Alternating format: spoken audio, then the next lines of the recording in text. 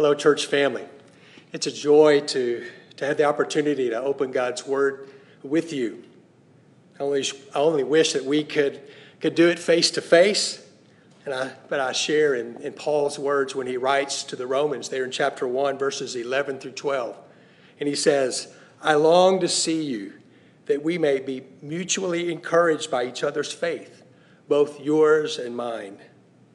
Your pastors have been so encouraged by your faithful ministry to one another as you continue to pray for one another, as you share with one another over Zoom and phone calls and texts, and as you give yourselves to the joy of walking with the Lord as we seek to find creative ways to bring God's Word to you. And I want to encourage you now in God's Word with this short devotional or meditation, bringing us to the book of Hebrews. I want us to take off from Hebrews chapter 2, verse 9, and we'll do just a quick flyby of chapters 1 and 2, and then come back in for a landing there at Hebrews 2:9. So if you have your Bibles with you, I would encourage you to turn to the book of Hebrews, chapter 2, verse 9. Hebrews 2, verse 9, or listen along as I read. But we see him who for a little while was made lower than the angels, namely Jesus, crowned with glory and honor because of the suffering of death, so that by the grace of God he might taste death for everyone.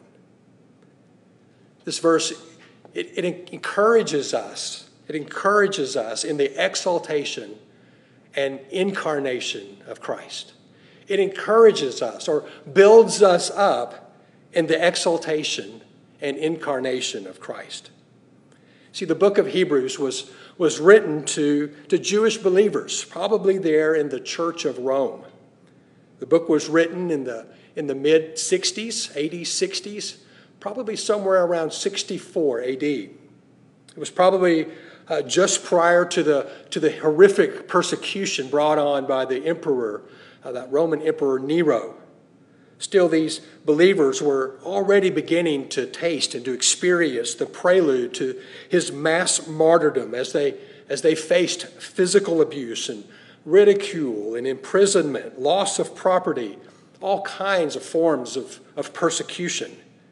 Many of these Jewish believers were cut off and ostracized by their Jewish families and friends because of their faith in Jesus. These believers had become weary and discouraged and disheartened. Some were even ready to throw in the towel and walk away.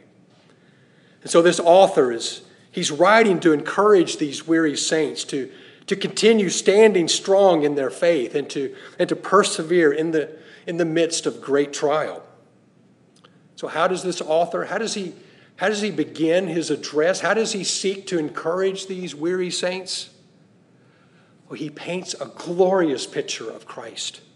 He shows them the exaltation of Christ and the incarnation of Christ. And we see these two aspects of Christ in our verse and throughout the first two chapters of the book. So friends, in the midst of a pandemic, with all the challenges and difficulties that it's bringing upon us, we too need to see the glorious picture of Christ. See, his loneliness and isolation, illness, the loss of income, loss of jobs, even just the uncertainty and the trials that have touched all of us in various ways and at various levels.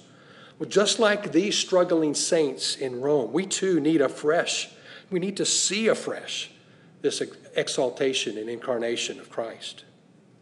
I want to encourage you, maybe sometime today or later this week, to read the first two chapters of Hebrews and just let it soak in. Let the picture of who Christ is encourage your hearts. You see, in chapter 1, Jesus is the heir of all things.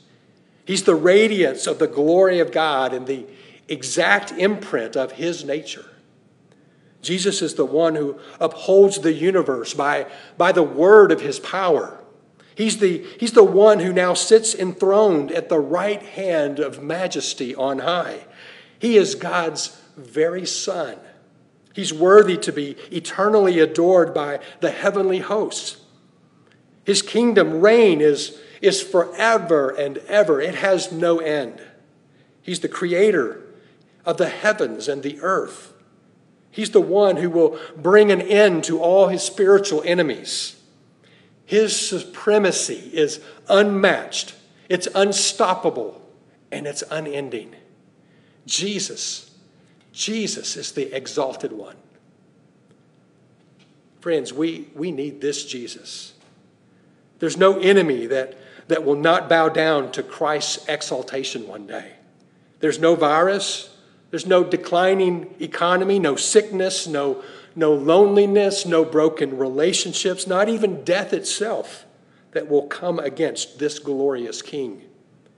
It may seem like these things rule the day, but the Word says that these enemies will become a footstool to Christ.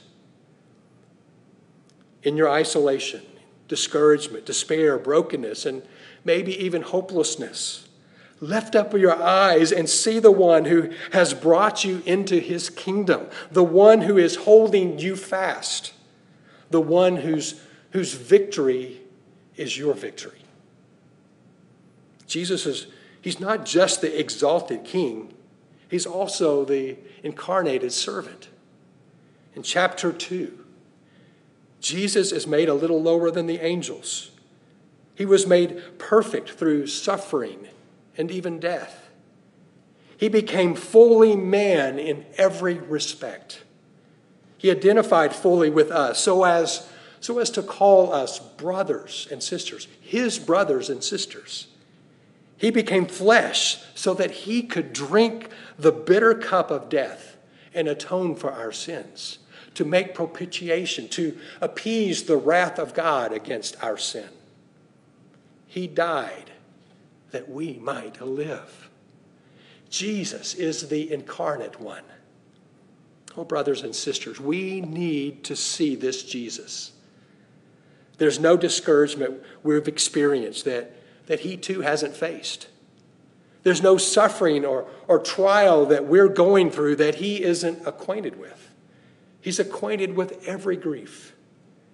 He sympathizes with us in our weaknesses.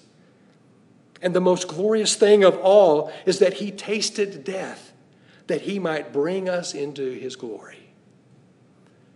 Brothers and sisters in Christ, this should lift our hearts. And maybe you're listening here today and you don't claim this Christ as your king and servant. I would just encourage you, this good news, this gospel, turn from your sins and trust in this good news. Trust in this one who is the incarnate, fully God, who atoned for the sins of man and is raised and exalted. Turn and trust in him today. Listen again to Hebrews 2:9. But we see him who for a little while was made lower than the angels, namely Jesus, crowned with glory and honor because of the suffering of death, so that by the grace of God he might taste death for everyone. Jesus was made lower than the angels. God became man. Jesus was crowned with glory and honor. Man became king. We need to look at Jesus in his incarnation and seek to follow in his steps of faithfulness in the midst of suffering. We need to look at Jesus in his incarnation and let that ignite our hearts in deep gratitude and praise for taking our place upon that cross. We also need to look at Jesus in his exaltation and find hope, knowing that he rules and reigns over every breath, every moment, and every circumstance. We need to look at Jesus in his exaltation and trust that he is going to put an end to all suffering and disease and pain and brokenness. As king, he's making all things new. And let us join with the myriads of the heavenly host, the thousands upon thousands who cry out, "Worthy is the Lamb who was slain," incarnation, to receive power and wealth and wisdom and might and honor and glory and blessing, exaltation, To him who sits on the throne and to the Lamb be blessing and honor and glory and might forever and ever. Let's pray. Heavenly Father, we give you praise for sending your Son, fully God, fully man. Our hearts are filled with awe-drenched thanksgiving for this substitutionary sacrifice made on our behalf. We give you praise that through the incarnation of your Son, he became sin who knew no sin, that in him we might become your righteousness. And Father, we give you praise for raising Christ from the dead and highly exalting him, giving him the name that is above every name, so that at the name of Jesus, every knee should bow in heaven and earth and under the earth, every tongue confess that Jesus Christ is Lord and King for your glory. And oh God, encourage us this day with these glorious truths that we might be strengthened with power through your Spirit in our inner being, and that Christ may dwell in our hearts through faith. And we pray these things in the name of the incarnate and exalted Christ, Jesus. Amen.